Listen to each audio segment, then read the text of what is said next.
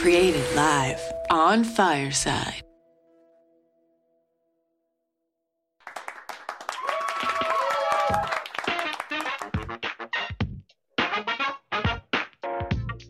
Welcome to a live broadcast from C2E, Commit to Excellence. We are here in Boston, Massachusetts, and we are live from office hours with Dr. DeVoe. We've been talking for the last 2 days with student leaders from across the country, and right now we are going to have some of our members of the faculty of C2E. We're going to be here a little later today as well with some more students, but I wanted to make sure that we brought the faculty in just to get their thoughts on what this program's been like for them, what's going on. And I want to welcome to the microphone Latina Hostin. And Latina, she just killed it this morning with her session. She did a C2E talk. We're not going to use the branded talk name that maybe some of you are used to, but she did 12 minutes on, and the topic of her talk was called The Couch Conversations, Excellence Starts in the Mind. Lanita, it has been a pleasure getting to know you over the last couple of days. How have you enjoyed your experience? It's been amazing. Oh, yeah? I think post-pandemic, getting back into the realm of in-person events, Yep. the energy that you feel in the room is irreplaceable. That's not something that you can recreate easily online. Right. So it feels good to be in the space with amazing leadership and amazing talent. Well, and you have not only a great perspective. I think one of the things I really enjoyed about your talk this morning was this idea of bringing people kind of into their own mind of saying, you don't have to be. One of the things you said that really resonated with me is that your day the next day is going to start the night before. When you get into bed that night, Yes. that is, talk to me more about where that came from. Where did that Yeah. kind of realization come from you? Yeah, I don't know if you've ever woken up and you don't feel your best and nothing happened. You didn't get into an argument, your finances are not ruined, everything is fine. When people feel that way, I always ask them, what happened yesterday? Right. How right. did you feel when you fell asleep? What did you consume? What did you listen to? Those things are setting the temperament for your day. Right. And so if you were on your phone consuming content that maybe it was like very stimulating, maybe it was sad, maybe you were like in your feelings, maybe you were watching This Is Us, maybe you were watching Yep. that Netflix series from scratch Yeah. and you were crying, you fell asleep like that. You left your state of consciousness in that. Like whatever you felt, your state of consciousness, you left it there. Yep. So you're responsible for essentially programming your consciousness the night before you go to sleep. So the things that you're doing at bedtime, they matter. Yes, absolutely. I have gotten to the point where I take my phone and I plug it in my office. It's nowhere near my Oh, bedroom. that's good. Okay. And then I bought a Kindle. Nice. Okay. And I only read for the last half hour of the day. That's good. Right. Because it kind of, you get that, I don't know, white paper. What do they call it? Yeah. That backlit kind of thing. Yep. And it makes my head not be in this zone. Because if I'm just scrolling, right, that definitely gets consumed Yep. into your brain. Yep. So tell the listeners a little bit more about you, what you do, where you're based out of, Yeah. and then I want to ask you about the interaction you've had with the students so far. Absolutely. So I'm based out of Prince George's County, Maryland. Okay. I went to Towson University, and I simply coach students to create a plan to execute their dream careers. And so I feel like it really starts at high school, but likely when I'm meeting them, they're in college or about to graduate. Okay. So we help them devise a plan. My last session that I'm doing today is actually going to teach them. We're going to map out a plan for success after college that looks like having intentional goal setting, Love like it. very intentional things that align with your end goal. And so, yeah, that's what I get the privilege to do. I get to do it with universities, Yep. with college groups, with government organizations, with parents. Yep. And so it's exciting stuff. I love it. And then, so the students, what sessions have you done so far, and what has been kind of what is the one student takeaway that you've had so far? Okay, so I've done 2 so far. Yesterday, I did a year of excellence, and those are practical ways to plan to have your best effort of like your year of best effort. And then my first session yesterday was Drive Like a Girl. That was for women leaders Love it. on managing their emotions. I love cars, so I use car analogies a lot. And then today we have the couch conversation. Excellence starts in the mind. And then later today we have mapping out a life of success. And so I think the biggest takeaway that students have shared with me is that when they showed up to this conference today, two people showed up in one form: the Oh. person that I'm looking at and Mm-hmm. the person that I never met, which is their inner child. And what I shared with them and what I believe they're walking away with from is that they're both leaving and exiting every place they go into: work, school, relationships. Mm-hmm. That inner child lives with them. Mm. And if that inner child and the person you are today is not in alignment, you feel it. You feel it with your decision makings, you feel it with your relationships, you feel it in your body. So your job is to get them in alignment. Sometimes I look like jacking them up and putting them under submission. Like, That's great. yeah, I love it. I love it. And when do you know when you connect with an audience? man, when their eye contact doesn't leave, Yeah. Yeah. That's the best, right? when their eye contact does not leave, Mm-hmm. when their body language shifts from withdrawn to engaged. So Mm-hmm. maybe they're resting back, maybe their hand is on their chin. Mm-hmm. Sometimes, you can't even judge a person's external behaviors because not every person is physically expressive. I've had people be withdrawn, well, seemingly withdrawn, Mm-hmm. arms crossed, Yep. staring at the ceiling, and I've had them come and say, like, I was fighting back tears. Mm-hmm. Mm-hmm. Well, to me, it looked like you were disengaged. But Mm-hmm. what they were really doing was resonating with them so much so they were physiologically having an impact that they were embarrassed to express. Right. So Right. sometimes you really don't know unless they tell you. But commonly, people who are very confident in how they project themselves, you'll see it in their body language. They're smiling, they're being responsive, they're raising their hand. So those are some of the true indicators. And the last one I'll say is if there's a line when I finish. Sometimes there's a line. People want to talk because that's not enough. Yeah. It's just enough to get them interested. Now they have personal things that they want to dissect. So when there's a line, that's a very good indication that they were connecting and it resonated. That's great. That's great. And I want to highlight one more thing about you. One of the things that I found super absorbing when I was listening to you speak today was that you were pulling from not only personal experiences, but you allowed for people to find themselves. You had this pacing. Some speakers have natural and intentional pacing Mm. that really brings in the audience, and you have that. It is like you could literally see people kind of as they were absorbing what you were saying, it was lifting up their spirit. It was lifting up who they were. And I want to say to you, you were just on point. I found Thank you you. completely absorbing. So thank you so much, Lanita, for Thank being you. here. And now where are you headed after this? Just going back home? I'm going home. Okay, you're going home. All right. And so I want to thank you. We will see you later. And you've got one more session One this more session this afternoon, afternoon. and then you are out. Out of here. I'm Are gonna you? miss you guys. This was awesome. It was nice to have like kind of a moment, Yep. right? It was Powwow, nice to be debrief. around some people Yeah, it and was. good people. Good people. That's right. And Yep. there you go. So there you go. So thank you so much, Lanita. I'm going to ask Jermaine to come on up to the microphone. We're going to do a kind of back forth thing.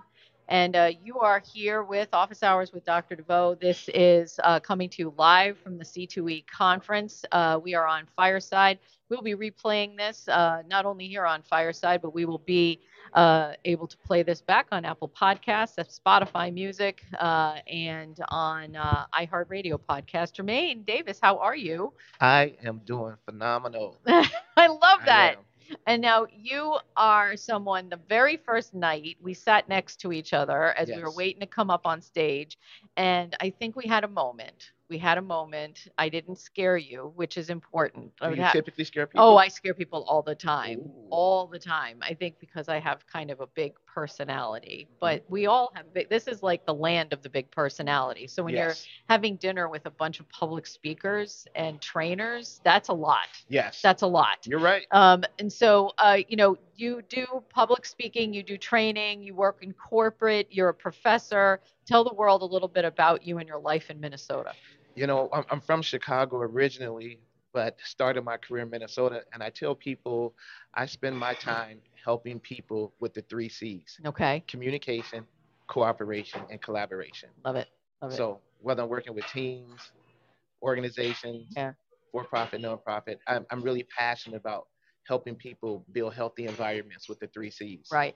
And Jermaine was part of a presentation yesterday, and he has a saying, and I would like you to do it for the our listeners, because now on my way here this morning, my husband was driving and he was merging in and out of lanes like we do here in Boston, Right. and he was doing such a good job. I said, GOODJOB, good job, good job. Hey, Like I like that. and he I said, like that. where did this come from? Wait, So tell us how that came from. So here's how I utilize it. I utilize it based on this principle in communication called complementing the effort. Okay. And you know how sometimes people wait to the end of a goal to celebrate, Yeah. Yeah. and sometimes even parents Yeah. or with our partner, spouse, or significant other. So complementing the effort says, I recognize your sweat equity right now. Mm. And so sometimes people need motivation along the way. Yep. And so I was trying to think, how could I keep engagement going? Yeah. And so I started saying GOODJOB. Good job, good Good job. job. So I'm teaching communication, and students are in class, they're working on their speeches. And to encourage them, I would just say GOODJOB. Good job, good job. And then I would clap. And then all of a sudden, it began to take off Yeah. in my classrooms and around the campus. And then I started adding it into my presentations. Yeah. And now when I go speak, people say, you will not get this contract if you don't do the good job song. You got to So, do it. It's in the rider. yeah, it's in It's there. in the rider. It's That's in great. there. So you do corporate, you do nonprofit, you work with college students. What is it when you're moving from one to the other? You don't necessarily, I know when I speak, I don't necessarily change my message, but I Right. know my audience is going to be in a different kind of state of affairs, right? Absolutely. And their mental space and all that kind of thing are going to be a little different. I'm not going to ask you which one you like better, Right. but when, now that you've kind of made it back out on the road and you're seeing people more Yes. and the world is kind of opening up again, have you noticed anything about the student population in particular that you're saying, all right, there's something different now. There's something I got to kind of sort my way out of. Yeah, it's really interesting. That 2 year period, COVID, the shutdown. I'm a communications professional, organizational leadership. So I've seen the impact and the effects of communication. Mm-hmm. And so sometimes I'm seeing interpersonal skills Yep. are lacking. Yeah. Not Yeah. people's competency, not their intelligence or smarts, but how they engage in an interpersonal level. Mm-hmm. So I have this quest to say, listen, let's dust off, let's recalibrate, or let's skill up, Yes. because Yes. communication skills are needed. So I'm actually seeing people more reserved Mm-hmm. than I have previously. Oh, that's a really interesting point. It's an interesting point. And a few of our speakers over the last couple of days have been talking about imposter syndrome. Yes. And I'm not surprised that our students are feeling that a little more now, because they, when you've been living in a Zoom room for 2 years, or Right. your interaction with people has been less than, three-dimensional, Right. right? You said, how the hell did I get here? Absolutely. Was this a fake way? I don't understand, right? Right. And so I think it's really important what you bring up about that idea of kind of, as it's not saying to people you don't have the skills. We just have to kind of scaffold it a little differently. Exactly. Yeah. Yeah. Yeah. So it's great. And now, my last question for you, you've done some different sessions today. Your interactions with students has been, I'm sure, one-on-one at times. Is there anything to take away where you said, you know what, I'm really glad I was here because of this? What was that moment? I had several, but it was with my Commit to Excellence talk yesterday. Yeah. And I told a story about how my son had this experience with a nurse. Yeah. And I'm a really big proponent that when people add value to your life, Yeah. you should let them know. Yes. And so the story that I told about my son Zion, right? He It's a has beautiful story. Right, thank you. He has eczema and he has dermatitis, inflamed skin at times. But it was really conveying to this nurse. He had over 72 hours, he had 14 nurses, but it was one who stood out. Yeah. And I said, Zion, you should let her know. Mm-hmm. And I'll never forget the look on her face when she said, thank you. Mm-hmm. And she says, I know this is COVID and I'm supposed to keep my mask on.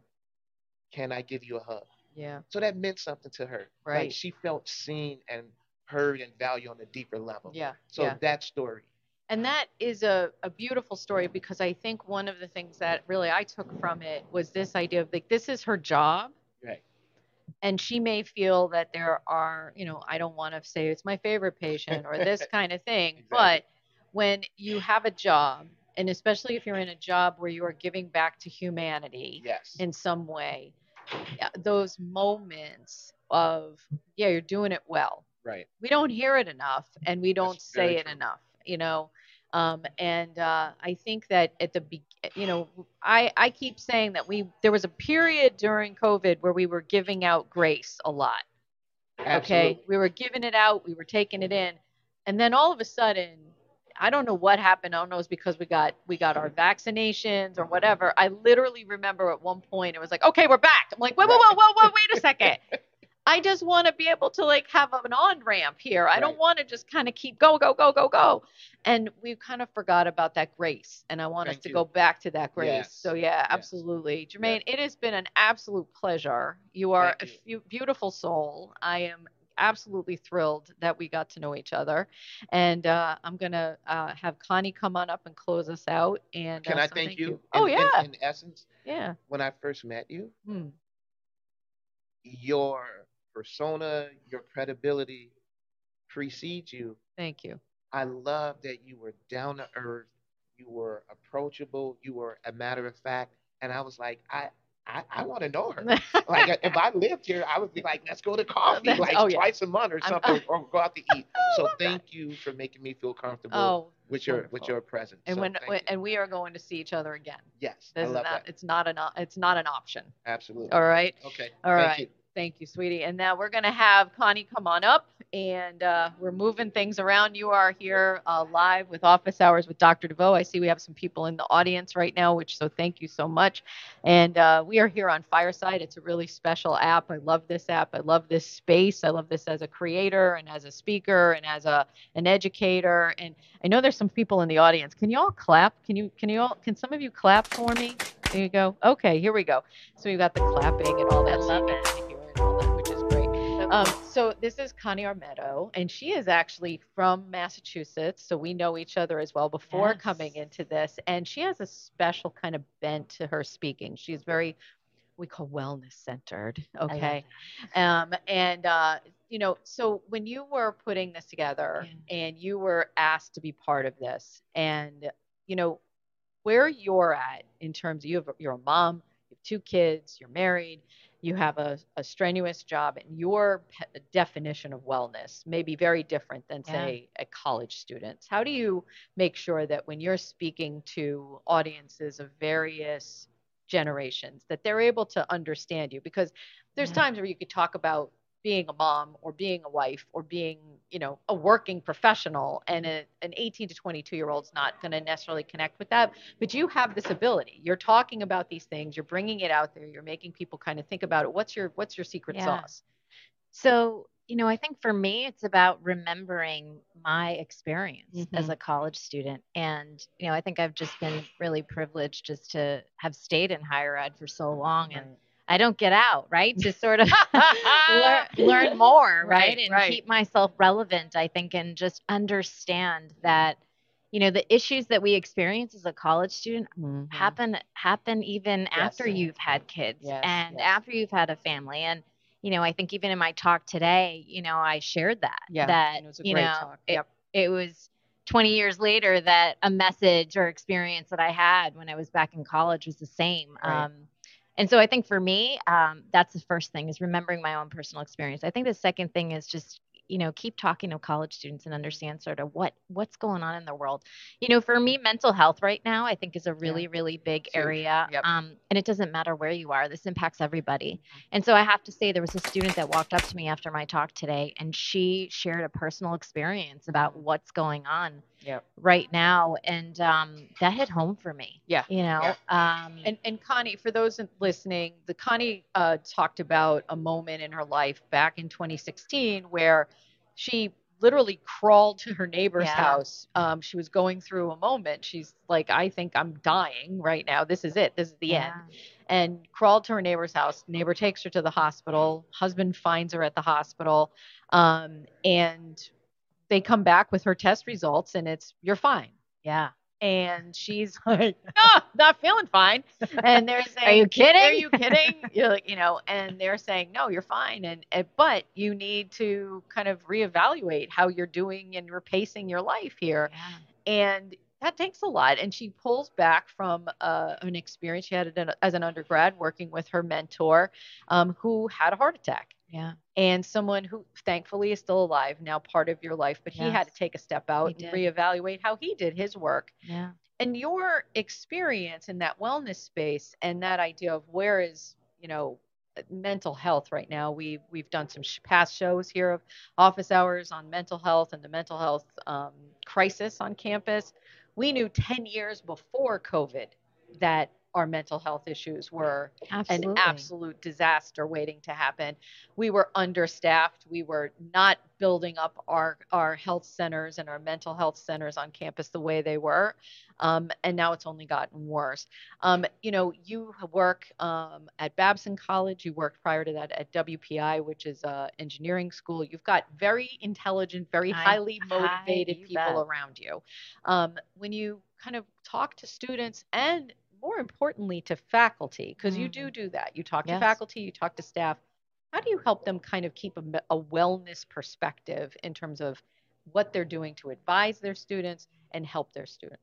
Absolutely. So, I firmly believe that it's important for us to focus on our health first. If we're role modeling behavior, well first, I call it. And really thinking about how are we taking care of ourselves. And the more that we do that, the more opportunities others that are surrounding us can absorb that and really understand that we are role models for that. What we say, how we act, how we're engaging.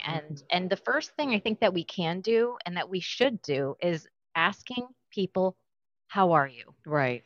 And giving them space for the answer. Yes. And not pushing it off or brushing it off and saying, oh yeah, I don't really care about that. But at the end of the day, we all want to feel cared for and we want to feel like we belong. And it doesn't matter where we are, whether you're a student, whether you're a faculty member, whether you're a staff member, whether you're in corporate America, it doesn't matter. We're in a world, I think, today where if we don't do that, we are really missing out, I think, on the core of rebuilding our world. Yes. And you're right, Laura. I think mental health, this isn't new. No, it's not new at all. I was listening to, no, you finish and then I'm going to tell you what I was listening to this morning. Go ahead. This isn't new. It's just that experiences that we've had have just brought it up to the forefront. But I have to say that if we're not intentional about that within our communities, it won't change. No. And so I think really checking in with people and asking them, how are you? And then being honest, right?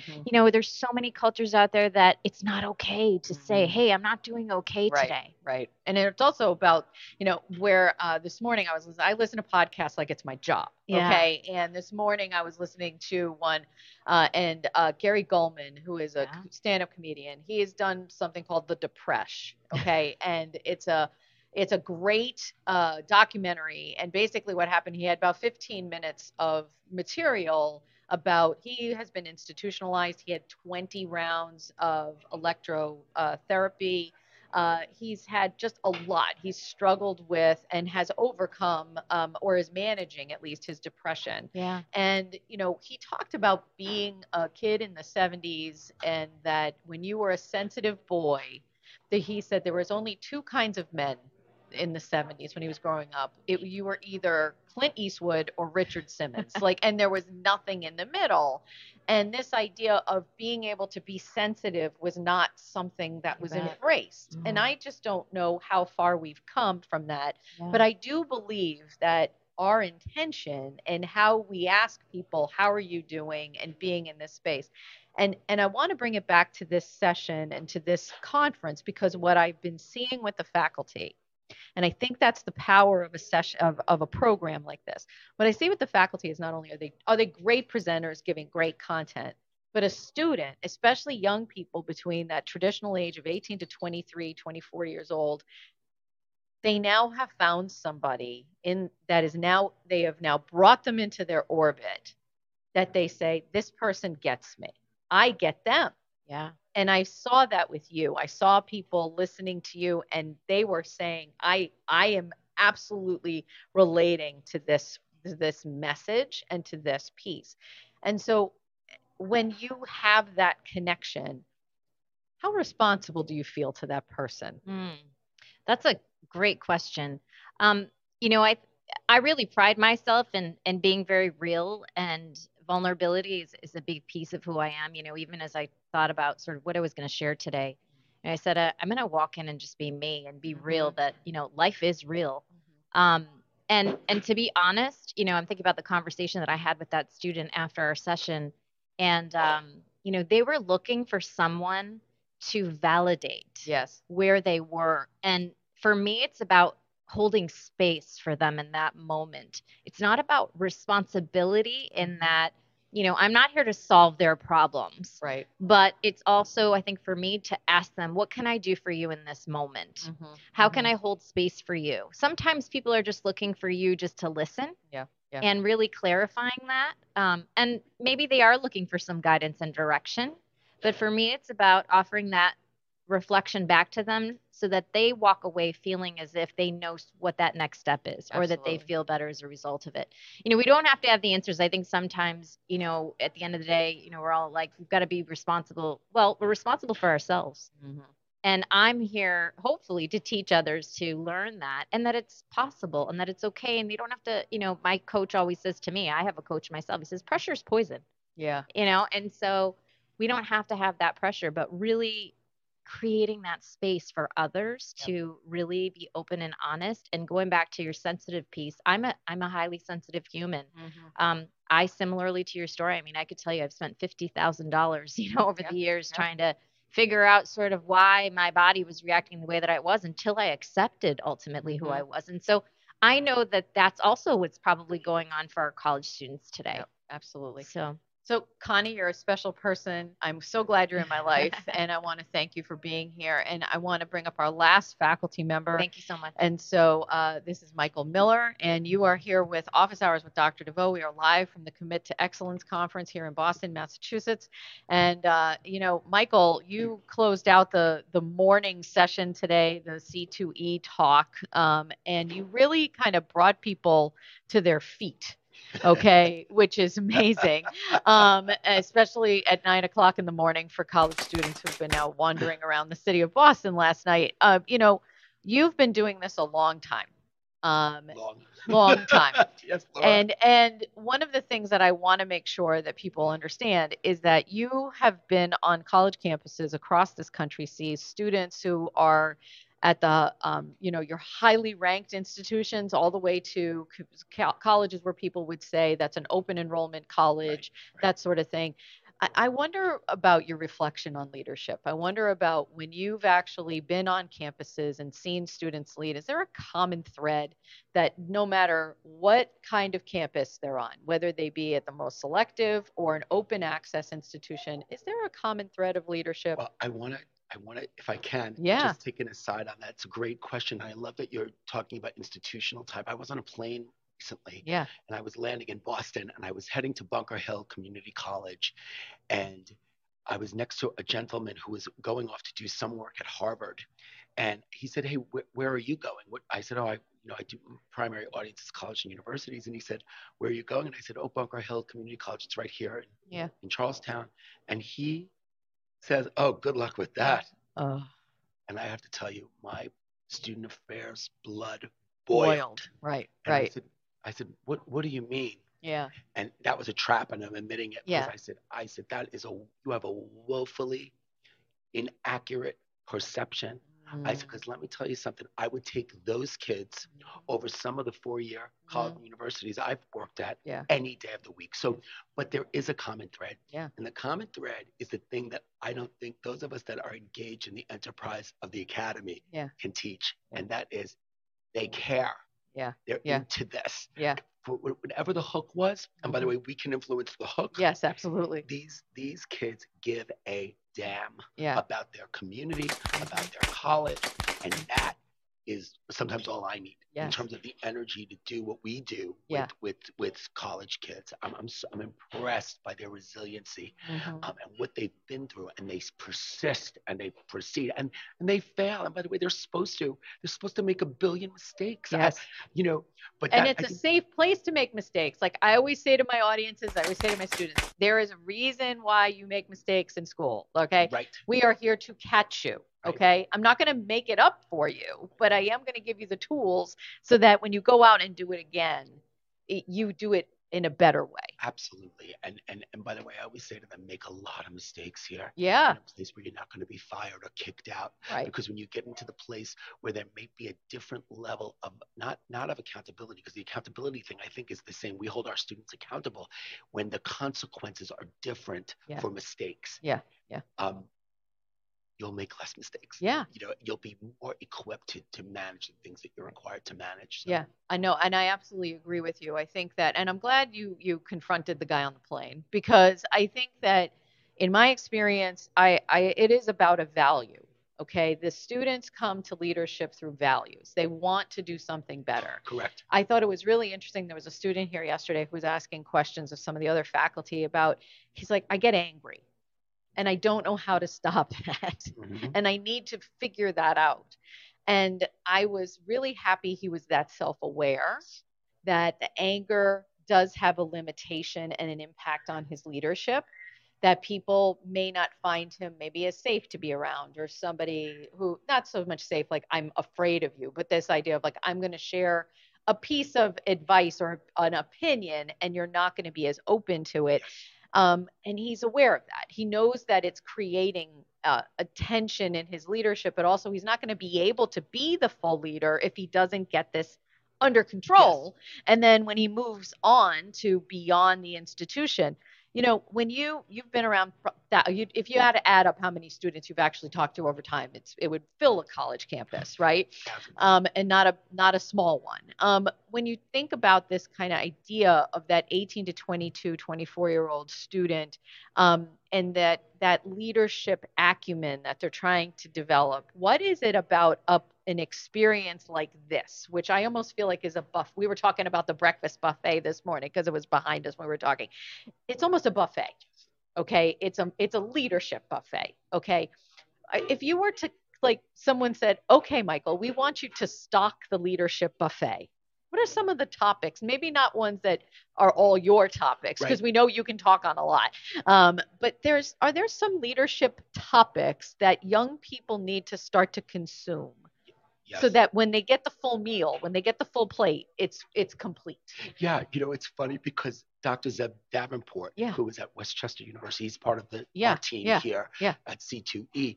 He said to me, well, I was listening to you, and in my closing, I can't talk about this, or this, because all of you took it from me. But I thought, no, that's incorrect. Yeah. And I mean that in a good way. And I said this to Dr. Davenport.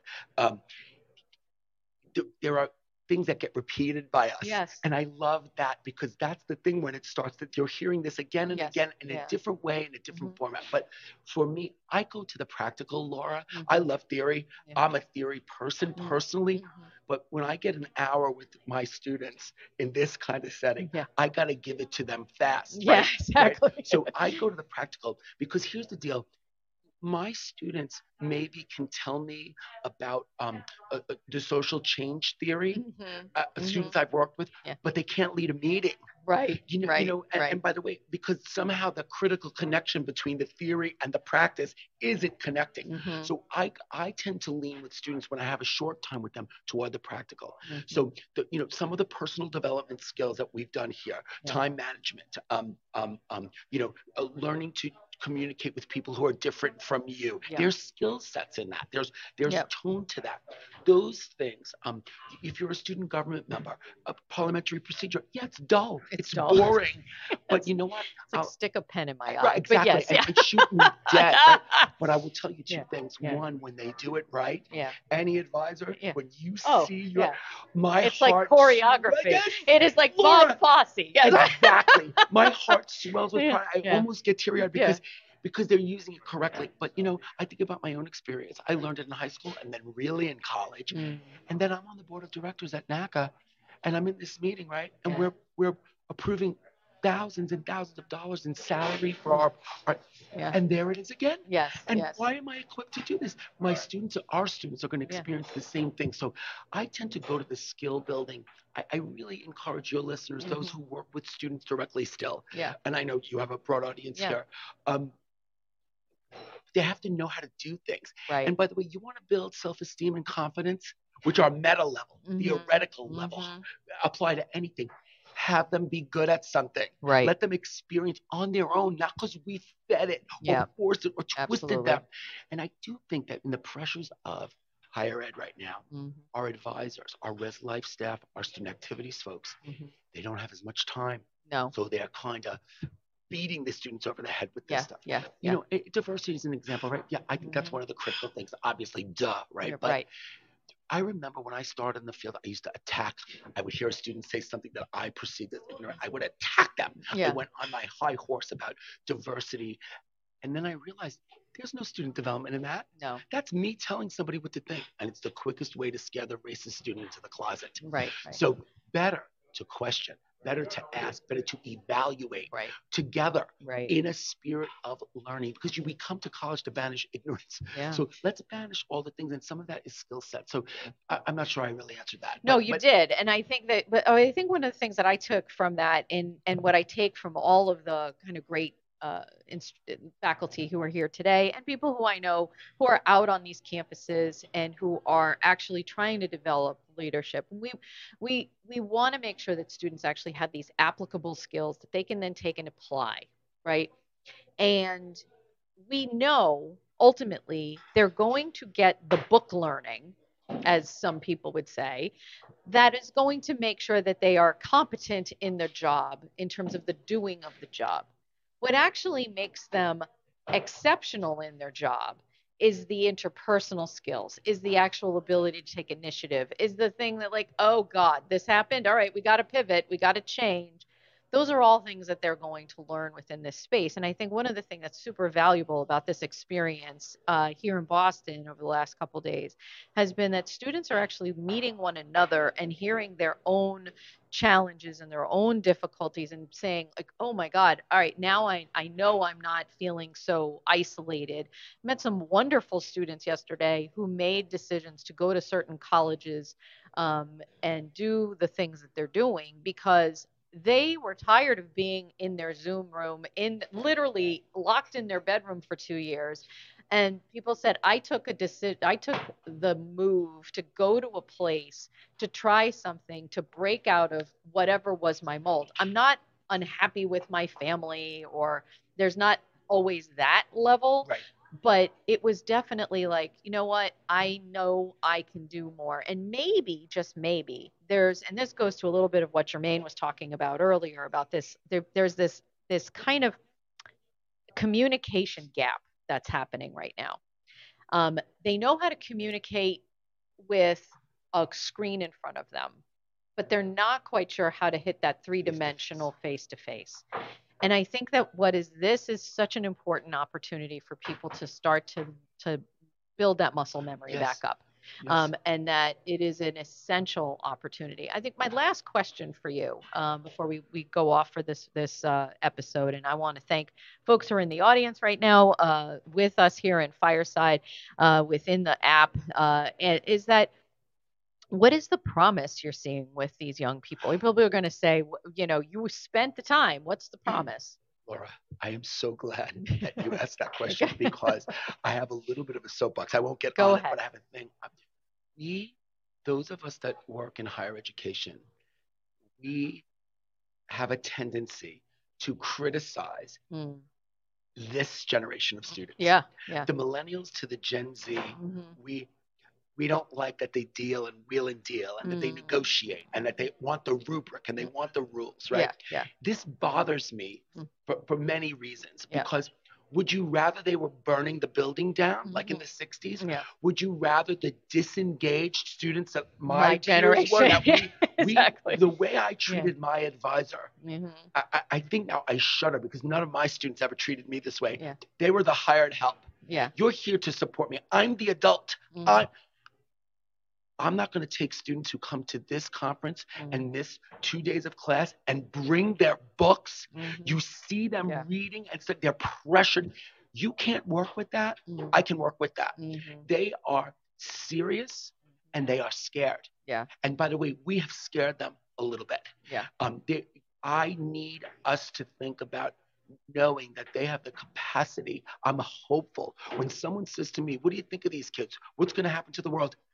The kids are all right. They're all right. Yeah. They've got it. Yeah. They've got it. They're worried about the right things. And we need to reinstill in them a sense of joy in the world, a sense of wonder. And it's okay not to worry about everything all the time because they are serious. They're mad on average. I'm talking in the general. They're serious.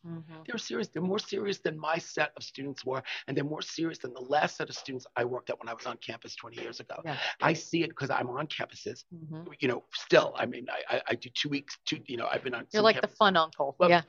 And I see it. And I see how serious they are. Yeah. And how committed they are and how conscious they are of the cost of their education. Yeah. They go to class. Yes. They follow up. They're worried. Yeah. They interact with their faculty when they need things.